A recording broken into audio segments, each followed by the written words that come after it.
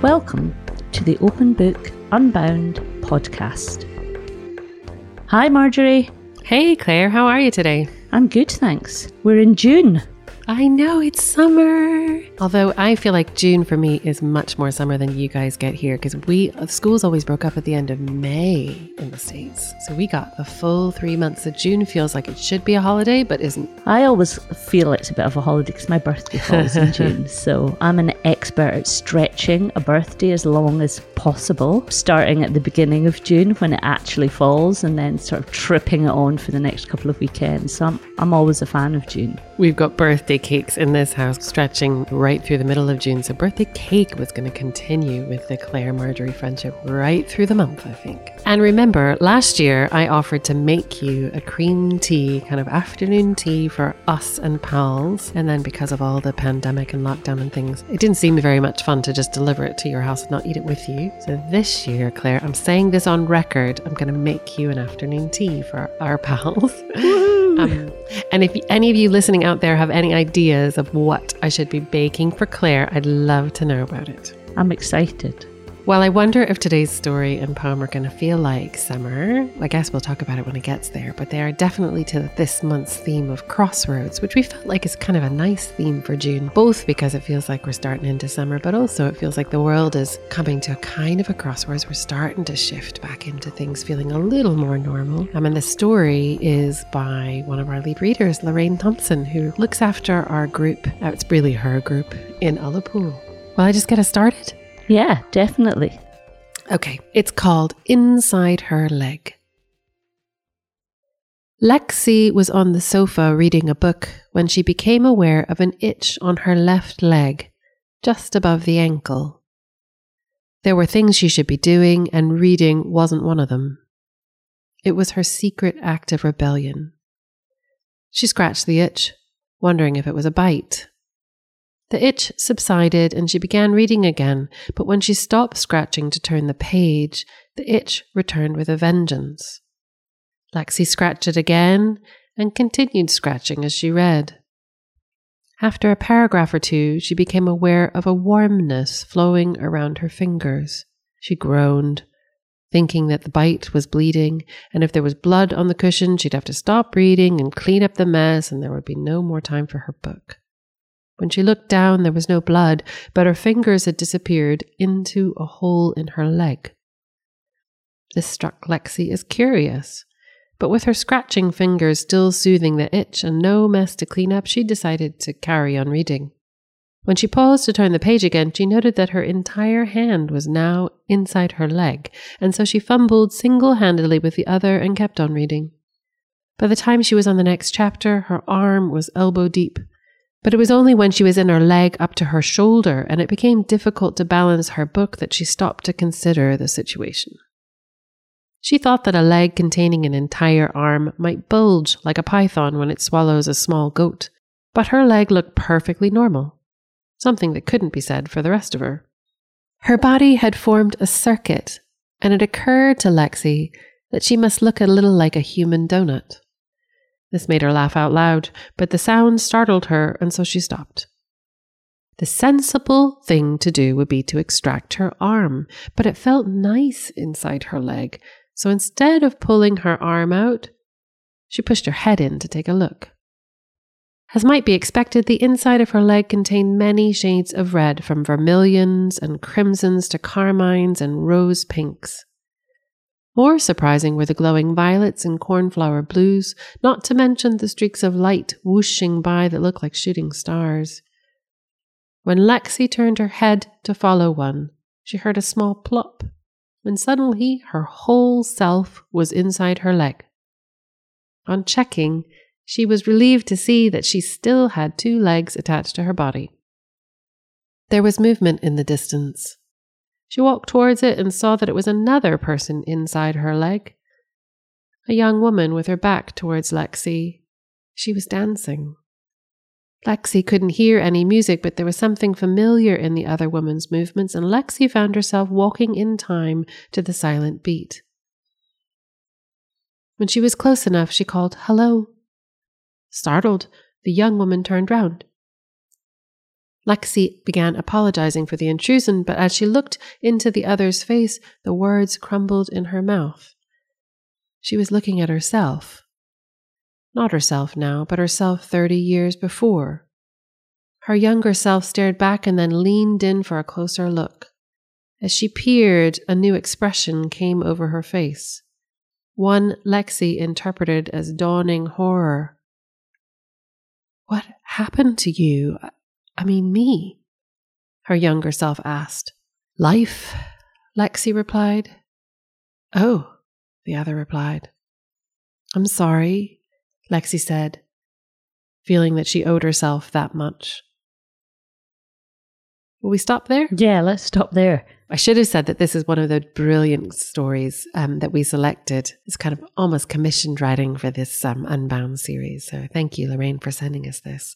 Yeah, I mean, to begin with, I recognize that sense of almost being lost in something. It's a really beautiful image in some ways and not scary. That image of being engulfed in a story. I love that reading being a secret act of rebellion. And I recognise that the number of times I've been reading a book and really should be going to put on a laundry or peel the potatoes for tea or something, and then just thinking, one more chapter. I think we could probably both take that up a bit more even now. But yeah, definitely. And as a kid, it was the best act of rebellion. I knew I should be studying or doing something else, but I would just keep reading. But I love that, just to go back to that, I love that image of kind of falling, that idea of falling into a book where you just feel you're in that world entirely. And Lorraine's done such a beautiful job of giving us a visual image of that she just, like, her physicality is actually falling into something. I think it describes the way I feel when I read. I'm not necessarily falling into my own body, but I'm falling into something new, a different world. And I'm so distracted by it. That recognition of that falling into a book and the equating of the physicality with that process makes us accept the absurdity of the description and not be grossed out by it and not think, wait a minute, what's she talking about? This is nonsense. It's a beautiful balance of that idea of the books and their draw and that other world, and yet the draw of the real world and how we're able to ignore it when we're reading a story. And in this case, the real world, which is her hand disappearing into her leg, reflects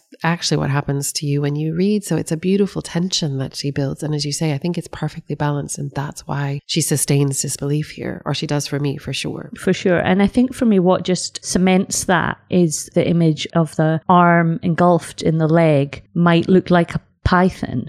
It would if that was what was really happening and an arm was really inside a leg, as it were. But because she then goes on to say, but it doesn't, it takes you away from the reality of the physicality a little bit. Yeah, absolutely. The way the story starts and scratching an itch is beautifully done, because reading does do that. It scratches an itch, doesn't it? Those little moments, there's something that you need and you keep going back to it because it's just gnawing away at you. Or that's why we return, or I return, or don't really, to books, because there's something about it that I need to resolve. And if there isn't, I guess for me I know maybe you and I disagree about this. I don't finish books that I don't really love because I don't have enough time in my life to read all the books I do want to read. It has to have that itch sensibility. It's a bit like writing. It's got to have something that's kind of bugging me or that I need to know.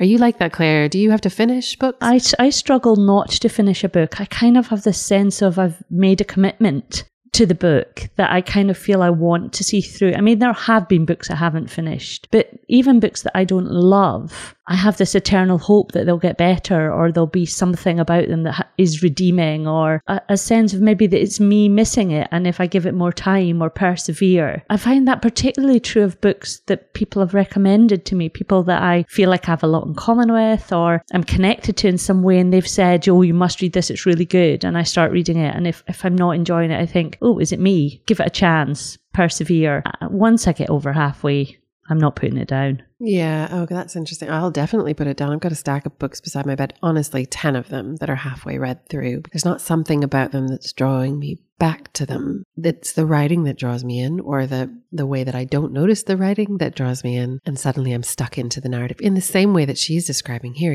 There's no barrier between me and what's happening in the story. When you say the writing, do you mean like the way it's crafted and the word choice and the structure? Or Because for me, I don't think I differentiate between that and the narrative. Oh, I think, well, I wouldn't normally, but I would say what puts me off a book fastest isn't the narrative usually, it's the way it's written. So if I notice the writing and I spend a lot of time thinking, oh, that's a long sentence, or it could have been said better. And to be honest, it doesn't happen very much. Books that are poorly translated, if I notice the writing, if I'm paying any mental attention to the writing, I'm not engaged in the book, and then I don't want to read it. Whereas if I don't notice the writing, who's a good example? Ali Smith. I couldn't tell you how she writes. I could tell you about her stories. And the reason I can't tell you how she delivers that is because I'm not paying attention, because I'm so engulfed in the story, because there's almost nothing tripping me up. And do you think that's because you spend so much time examining your own writing and thinking, how do I improve that? And what is jarring? What is tripping me? How do I make this almost softer for the reader? How do I make my own writing not noticed? Maybe. But even as a child, I was digging out an old Ray Bradbury book that I loved as a kid, and it's not one of his most famous ones. It's called Dandelion Wine. And looking at it, because one of my teenage girls asked for it, looking at it again and trying to figure out why I loved it at the age of 13. And it's because the writing is magical, but it's telling this magical story. But a bit like Lorraine's story here, he gets the tension right, and it's not scary, and you don't notice what he's doing. You don't notice the words, but he's drawing you into this kind of, it's a story about teenagers in little forest clearings and in the woods and on rivers and things. He's so good at describing it that you're in it rather than paying attention to the way he's doing the tricks of the trade. And again, going back to Lorraine, I think that not only is the writing good, so good that we believe her, but she's describing exactly what happens to me when I'm reading something that I'm engaged in. That almost like I'm not noticing that I'm sinking up to my elbows in something because I'm so busy with what I'm looking at that I just don't notice, which is lovely. So yeah, I don't know. I don't think it's about my writing. I think it's just, I wouldn't have been able to say that when I was 13, but I can say it now because I notice it when I'm choosing pieces to be in journals, or when we're looking at work for open book, or as you say, my own work. It's much harder to see it in your own writing, I think. But I love this description, and I think Lorraine's image of falling into your own body will stick with me when I'm thinking about why writing jars and doesn't. Okay, but back to the story. What the heck is going on? Yeah. Well, just before we jump back, I was just going to say that I think the tension and the sort of absurdity, reality trick that Lorraine pulls that I absolutely loved is just when it's getting to the stage of you thinking, oh, what's going on? Is this really happening? And then she makes a reference to the human donut. And then she just dispels that little bit of tension that's built up and that little bit of like, what's going on? Really? Her hands all the way her arm up in her leg. And then it brings you right back to that. I feel comfortable. She's not taking herself too seriously. Because you thought it was funny. It was self-deprecating too, because I wasn't sure if it's because she'd eaten too many donuts or whether it's the kind of thing I would say, if I was feeling like I'd had too many donuts of a winter. Oh, I'm turning into a donut, that kind of thing. So that's what I thought she meant. Yeah, I just had this image though of her arm looping round into her leg and making a circular form that looked like a donut. Which was funny. Yeah, exactly. And then, she takes us in, she misses out any of the gross bits, which is great because it would have put me off. And I love this description of the kind of violets and blues inside the body and shooting stars, beautiful image, because actually we then have to decide what she's looking at, whether you decide if it's nerves or the magic that makes our bodies work. You can tell I'm not a doctor, can't you? But I love that kind of vagueness. She really makes it into a beautiful thing rather than a kind of biological thing. And, there's enough sort of allusions to things biological, or there's enough similarities. For me, I was thinking nerve synapses firing off and veins and, what would be blue? Well, it might be a vein. And what would be red? Well, it might be, but she doesn't say it. She just lets you go there with your own knowledge and your own sort of references. Yeah, and it makes me feel like we would looking at the stars at night, that there's a whole lot of things up there we don't get. Yeah, totally. Actually, we're just allowed to appreciate it rather than have to understand it, which as a non-scientist, the scientists of you out there will object, but as a non-scientist, I appreciate being given the sort of ability just to look and wonder rather than dig in. And then she meets herself, and that but I don't even know what's going to happen. That idea that our younger selves are contained in ourselves is beautiful. And that somehow I'm worried that she's going to apologize, what she already has. But that idea that we carry all of those people with us, somehow is a really profound thing that's dealt with so lightly, you know, and I just love that idea that there's somehow the younger you inside yourself. Well, maybe that you have to be accountable to, which is a worry, but also just, you know, that all that energy and ambition, in my case, or else worry, you know, is something that you can assuage at this age is a lovely thought. And I think there's a sense of it being a really positive image as well, in the sense of like the idea that you can tap back into that person and sort of almost recapture elements of that younger self. And, you know, the child within sort of idea is a really positive and lovely thought. People often say things like that was then and this is now, but the idea that you somehow are able to, as you say, tap back into it is a really beautiful image, and that somehow we don't lose all those periods of our life, you know, that are gone, but that actually they just become a part of us is a really gorgeous thing. And I like the little bit of humour in that bit as well, which Lexi interpreted as dawning horror. Yeah, I'm sure there's a part of my younger self that would look at me now and have a kind of horror at what it'd become. You know, we were talking about it last night in reference to one of Matt Haig's books, you know, this idea that there's all these journeys that you could have taken and that you don't take, and that somehow they cut off all the possibilities in your life. And I think Lorraine, I hope what Lorraine's going to do is do the opposite and give us the permission to carry all those possibilities with us into what we have now. But I don't know. Shall I carry on and shall we see? Yeah, let's do. A sudden cloudburst in her mind released all the hopes and dreams and ambitions and plans she'd had back then. The contrast between what she'd wanted to do and what she'd actually done hit her hard. She slumped to her knees and sat with her face in her hands. "Are you okay?" her younger self asked. Lexi felt a hand on her shoulder. She'd always been a kind soul.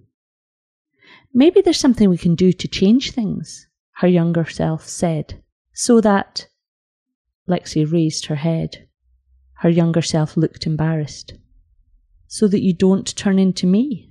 Lexi asked. Her younger self shrugged. "I have an idea." Lexi got to her feet. "Go on." "I don't know where it came from, but it's rooted in my head, so it must be true." "Are you going to tell me?" Lexi asked. "No," her younger self said. "That's the thing. You're going to tell me.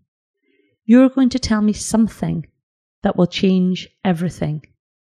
But it has to be just one thing. That's the rule. So what is it?" Lexi considered her life since she'd been the young woman standing before her, and thought about the roads she'd taken and the alternative routes she'd missed. "Just the one thing?" she asked. Her younger self nodded. "Be careful, this is our only chance." Lexi thought, and then she thought some more, until finally she said, "I've got it." Her younger self smiled. She's beautiful, Lexi thought. I was beautiful. "Okay, this is it." Her younger self nodded. "I'm ready. Do not go into the Blue Parrot Cafe. Do you understand? When you see that place, just walk on by."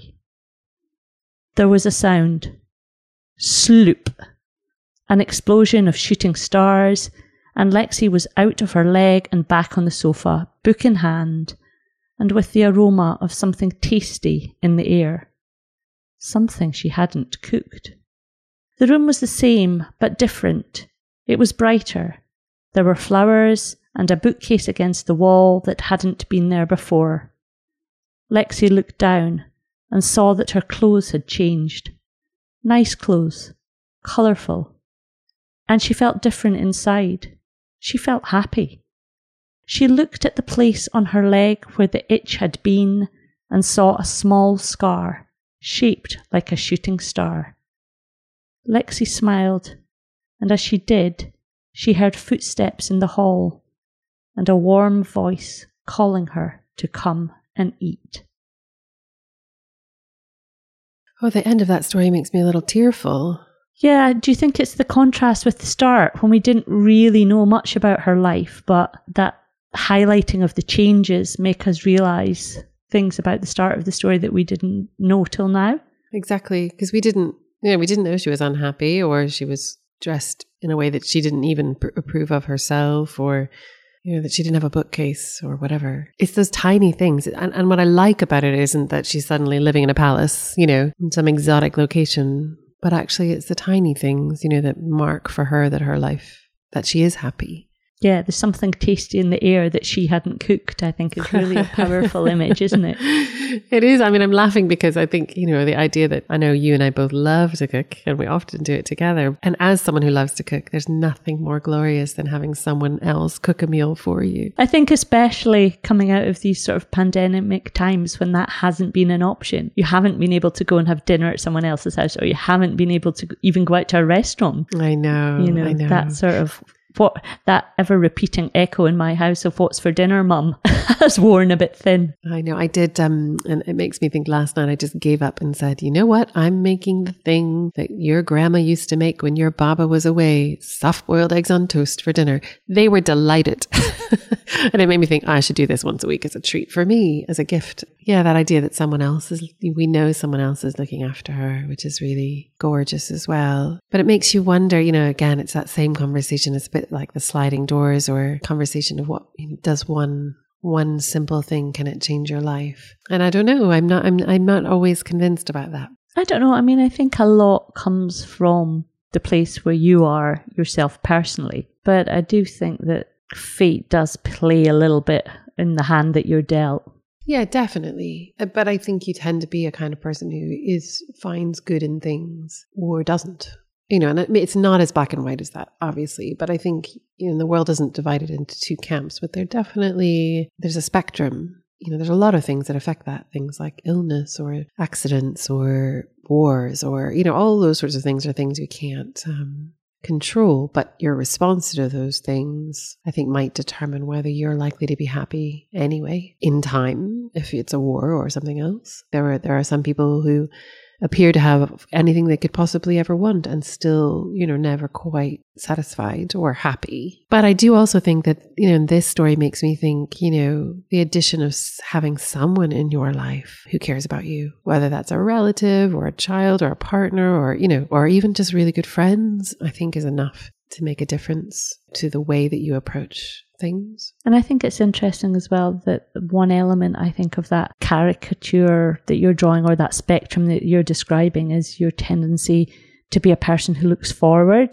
to what's coming next, or someone who looks back to what's happened. I definitely know people who are forward lookers who tend to just, even if something drastic or harsh or difficult has happened, have a tendency to assume that what's coming next will be better. And I definitely know people who have a tendency to look back and mourn what's happened, and that almost shades into their ability to be able to move on from it and look forward.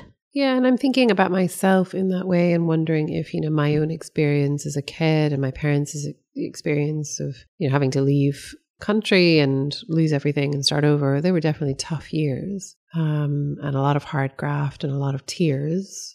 But I wonder if there is that sense of, if you work hard enough, you have the right attitude, things will get better, even in the circumstances of losing people that you love and a place that you love and home, making the most of things, kind of getting on. I don't know whether that's just in the kind of immigrant mentality, because by definition, every immigrant, whether it's by choice or not, is left behind home and, all the people there and things. So I don't know. But I think it's a good thing, an amazing survival skill that ends up ingrained in your DNA. And particularly in my family, it's not the first generation that's happened to, sort of couple of generations before that, there will have been movement across the Azerbaijan border. And even on my mum's side, sort of 3 or 4 generations back, they will have been immigrants to the US. But the danger in that, I think, is back to what we so often talk about in these podcasts, the lack of mindfulness about the joys that exist, because you're always working for a better day. So you're always put in the graph now so that fill in the blank, whatever it is. So I think there is a danger to being that kind of person who's always looking ahead, because you forget or you miss the small joys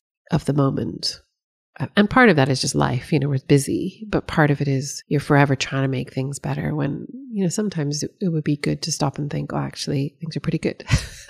They're 80% there. And once I get to wherever I think 100% is going to be, there's going to be another 20% that I decide could be shifted. I don't know if as humans, if we're just always trying to make things better. I don't know. I'm not sure about humans, but I think that's part of the legal training that we both went through, is there's always that sense of driving yourself on to more or better or quicker or doing better. And also there's law I really appreciate, because there's always a sense of completion, right? So like you take on a deal or you take on a case and it resolves in one way or another. You might not like the way it resolves. It might not be to your satisfaction, but it resolves. At some point it will resolve. And we know what that resolution looks like, in the sense of, there's a conclusion of a case or there's a conclusion of a deal and the shares get launched and it's over. Whereas I remember, when the kids were little and leaving law, finding domestic life incredibly difficult because it just never ended. And I know I'm not being flippant to say there's never an end to laundry. I mean, you can wash all the laundry in your house and a week later there's more. I think life is a bit like that laundry pile, no matter how much you think I'm going to get this done or I want to get this, it doesn't really, that's just not the way it works.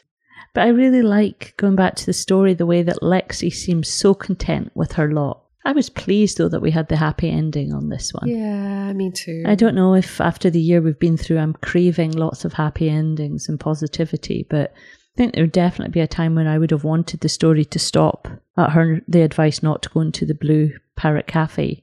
But today I was really pleased that we went on and we know that she is happy and things are better. Me too. And actually, I think what's interesting is that she does such a beautiful job with the writing of it, that it raises all the questions anyway. So, although she tells us how she sees it at the end, it doesn't stop us from thinking that question through for ourselves. What are the 3 points in my life where if I had taken a left rather than a right, that things would have turned out differently? It's interesting even just to think back through and try and figure out how many of them they are and how tiny some of them are, how insignificant some of them are. Something like walking into a cafe. It's interesting, isn't it? Oh, thank you, Lorraine, for that. What a beautiful story. And you can find the text of it on our website at openbookreading.com in the Unbound section, because it forms part of our Unbound series, which we now know is continuing right through to the end of this year. So thank you for that beautiful story, Lorraine. And we've got a beautiful poem to go with it. Yeah, so this is a poem called Birdhouse. It's Em Strang's poem. Em, who has up until recently been a lead reader with us at The Stove in Dumfries and also at HMP Dumfries. She's a poet pal and she writes with me as a part of the 12 Collective. And it comes from her book, Birdwoman, which is published by Shearsman. So I'll read it. Birdhouse. You won't believe me when I say the house turned into a bird and flew away. It was midday, and the loose strife was blowing all the way through the fields to the burn where I crossed over barefoot, knowing every pebble, every slippery spot. The path takes a sharp turn like a changed mind, and then the old stone steps, the nettle and the gate which opens on its own. The front door had grown in the sunlight, had stretched and snapped into a sharp, tight beak with nares like spy holes looking into the hearth of the bird. All cross beams and timbers had turned into thin, hollow bones, hooking the wings and the flesh of the thing to its dreams. Gosh, it's almost musical, that poem, isn't it? Yeah. It is set out like a poem, with lineage, but it sounds like a little narrative piece. Well, it made me think, I know from having talked to Em, that she's really interested in breath and movement. And I really got a sense of how important breath and lyricism and movement is when you read that aloud in a way that I hadn't when I was reading it myself on the page. And they're very long sentences, so there's not really good gaps for breath, which I think is important because it kind of stretches you along a path, kind of physically, even when you're reading it, which is what it's about. So it's one of those great examples where the words are doing what the subject is about, which is, beautiful. And I love that image of running down through the fields and into the barn where you know where you are, your feet are planted, you know every pebble and every slippery spot. We're really comfortable about where we are. And then suddenly the house has changed. Everything's changed. And I love that opening line. You won't believe me when I say. I mean, that I was already, like, my mind was racing. What won't I believe? What are you going to say? Before it even got onto line 2. And yet somehow, a bit like Lorraine's story, the inclusion of that line makes me believe her, makes me want to believe her. Exactly. It's almost like, so since I've said you won't believe me, you should, and we do. And then, there's such beautiful little lines. The path takes a sharp turn like a changed I love mind. that. I've underlined that on my copy. But again, I think it's sort of like many good poems. She gets away with that line. It's a very strong line, but on its own, if you had a poem full of lines like that, you wouldn't believe them or you wouldn't buy them.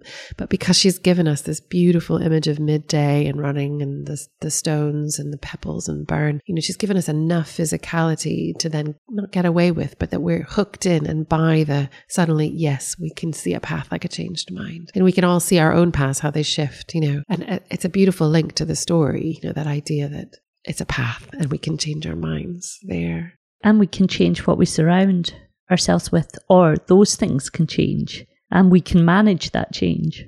And I don't know if it's because of my own family situation with the girls, and my oldest growing older and the oldest leaving home and the two girls coming up for that in their teenage years, or knowing that Em has children who have just left or about to leave home. Part of this poem for me is about that, about how what you build has to, by definition, turn into something else. That when inhabitants change, the house changes. Mary Oliver has a beautiful poem about that, about how you're so busy loving the life of love that you don't notice the house falling down around you, which is a beautiful thing too. But this is similar in the sense that the house that you've built turns into something else.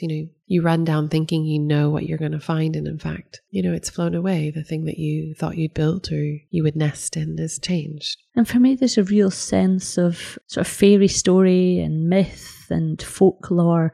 And I think that's common to, I've read quite a few of Em's poems from this collection and from her other book, Horse, that have that same sense of fairy story. There's almost something Hansel and Gretel about this, or I don't know if you know that, I think it's a Russian folk tale, Baba Yaga, where the house grows chicken legs. And there was a sense of that for me in this. I guess it's less fairy for me and more, I know Em writes so often about the natural world because she's steeped in it. Her life is very much about the outdoor and the natural world. And so rather than it being about that, I think it's putting that first rather than the structures that we might put first, in terms of our urban lives. I think at some point, the physical life around you in the outdoors becomes the kind of basis on which you live rather than the other way around.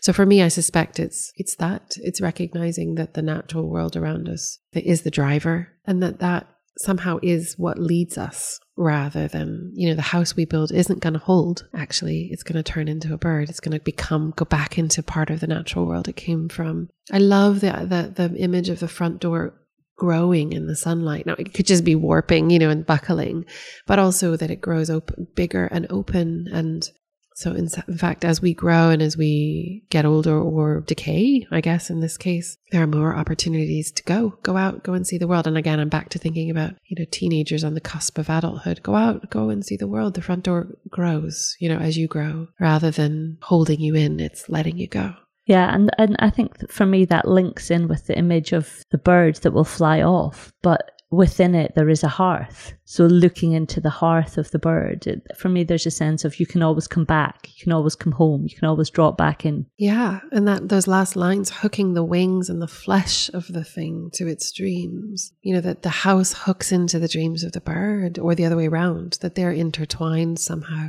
A bit like Lorraine's story, we're carrying the DNA of our history, if you can say that, or or just our history with us in the physicality of what we carry. And somehow that hooks into your dreams, it informs your future, which is a lovely idea. And the fact that your house and the place you're from and is hooked into your dreams almost lets you follow those dreams, because there's a road home should you choose it, should you need it. It's interesting because at the weekend I was having a conversation with someone who was born in the same place and grew up in the same place, and generations on a particular plot of land. And we were talking about what period of time, if you move, we were talking about refugees in particular, or just people who move with young children, if there's a period. And he was asking me if I was in Iran when I was 5. And I said, yeah. And he said in his kind of non-empirical way of collecting data, he decided that wherever you were at the age of 5 is what you felt like was home, whether or not You'd live the rest of your life somewhere else. Where you were around the age of 5 was home. And he had friends who'd moved, I think from Britain somewhere else, with kids who were 2 and 7 at the time. And the 7-year-old always felt British and the 2-year-old didn't. So it didn't have to do with having British parents. It didn't have to do with anything else except, in his view, wherever it was that you were 5, which I thought was interesting and also hopeful for someone like me who's moved around so much, that it didn't necessarily mean you had to be able to go back there, but you just had to be able, he was saying, you just have to be able to picture it. You just have to be able to remember it. And if you can remember it, then that's your sense of home that you carry with you, which I just don't know if it's true. We could do our own empirical questionnaire.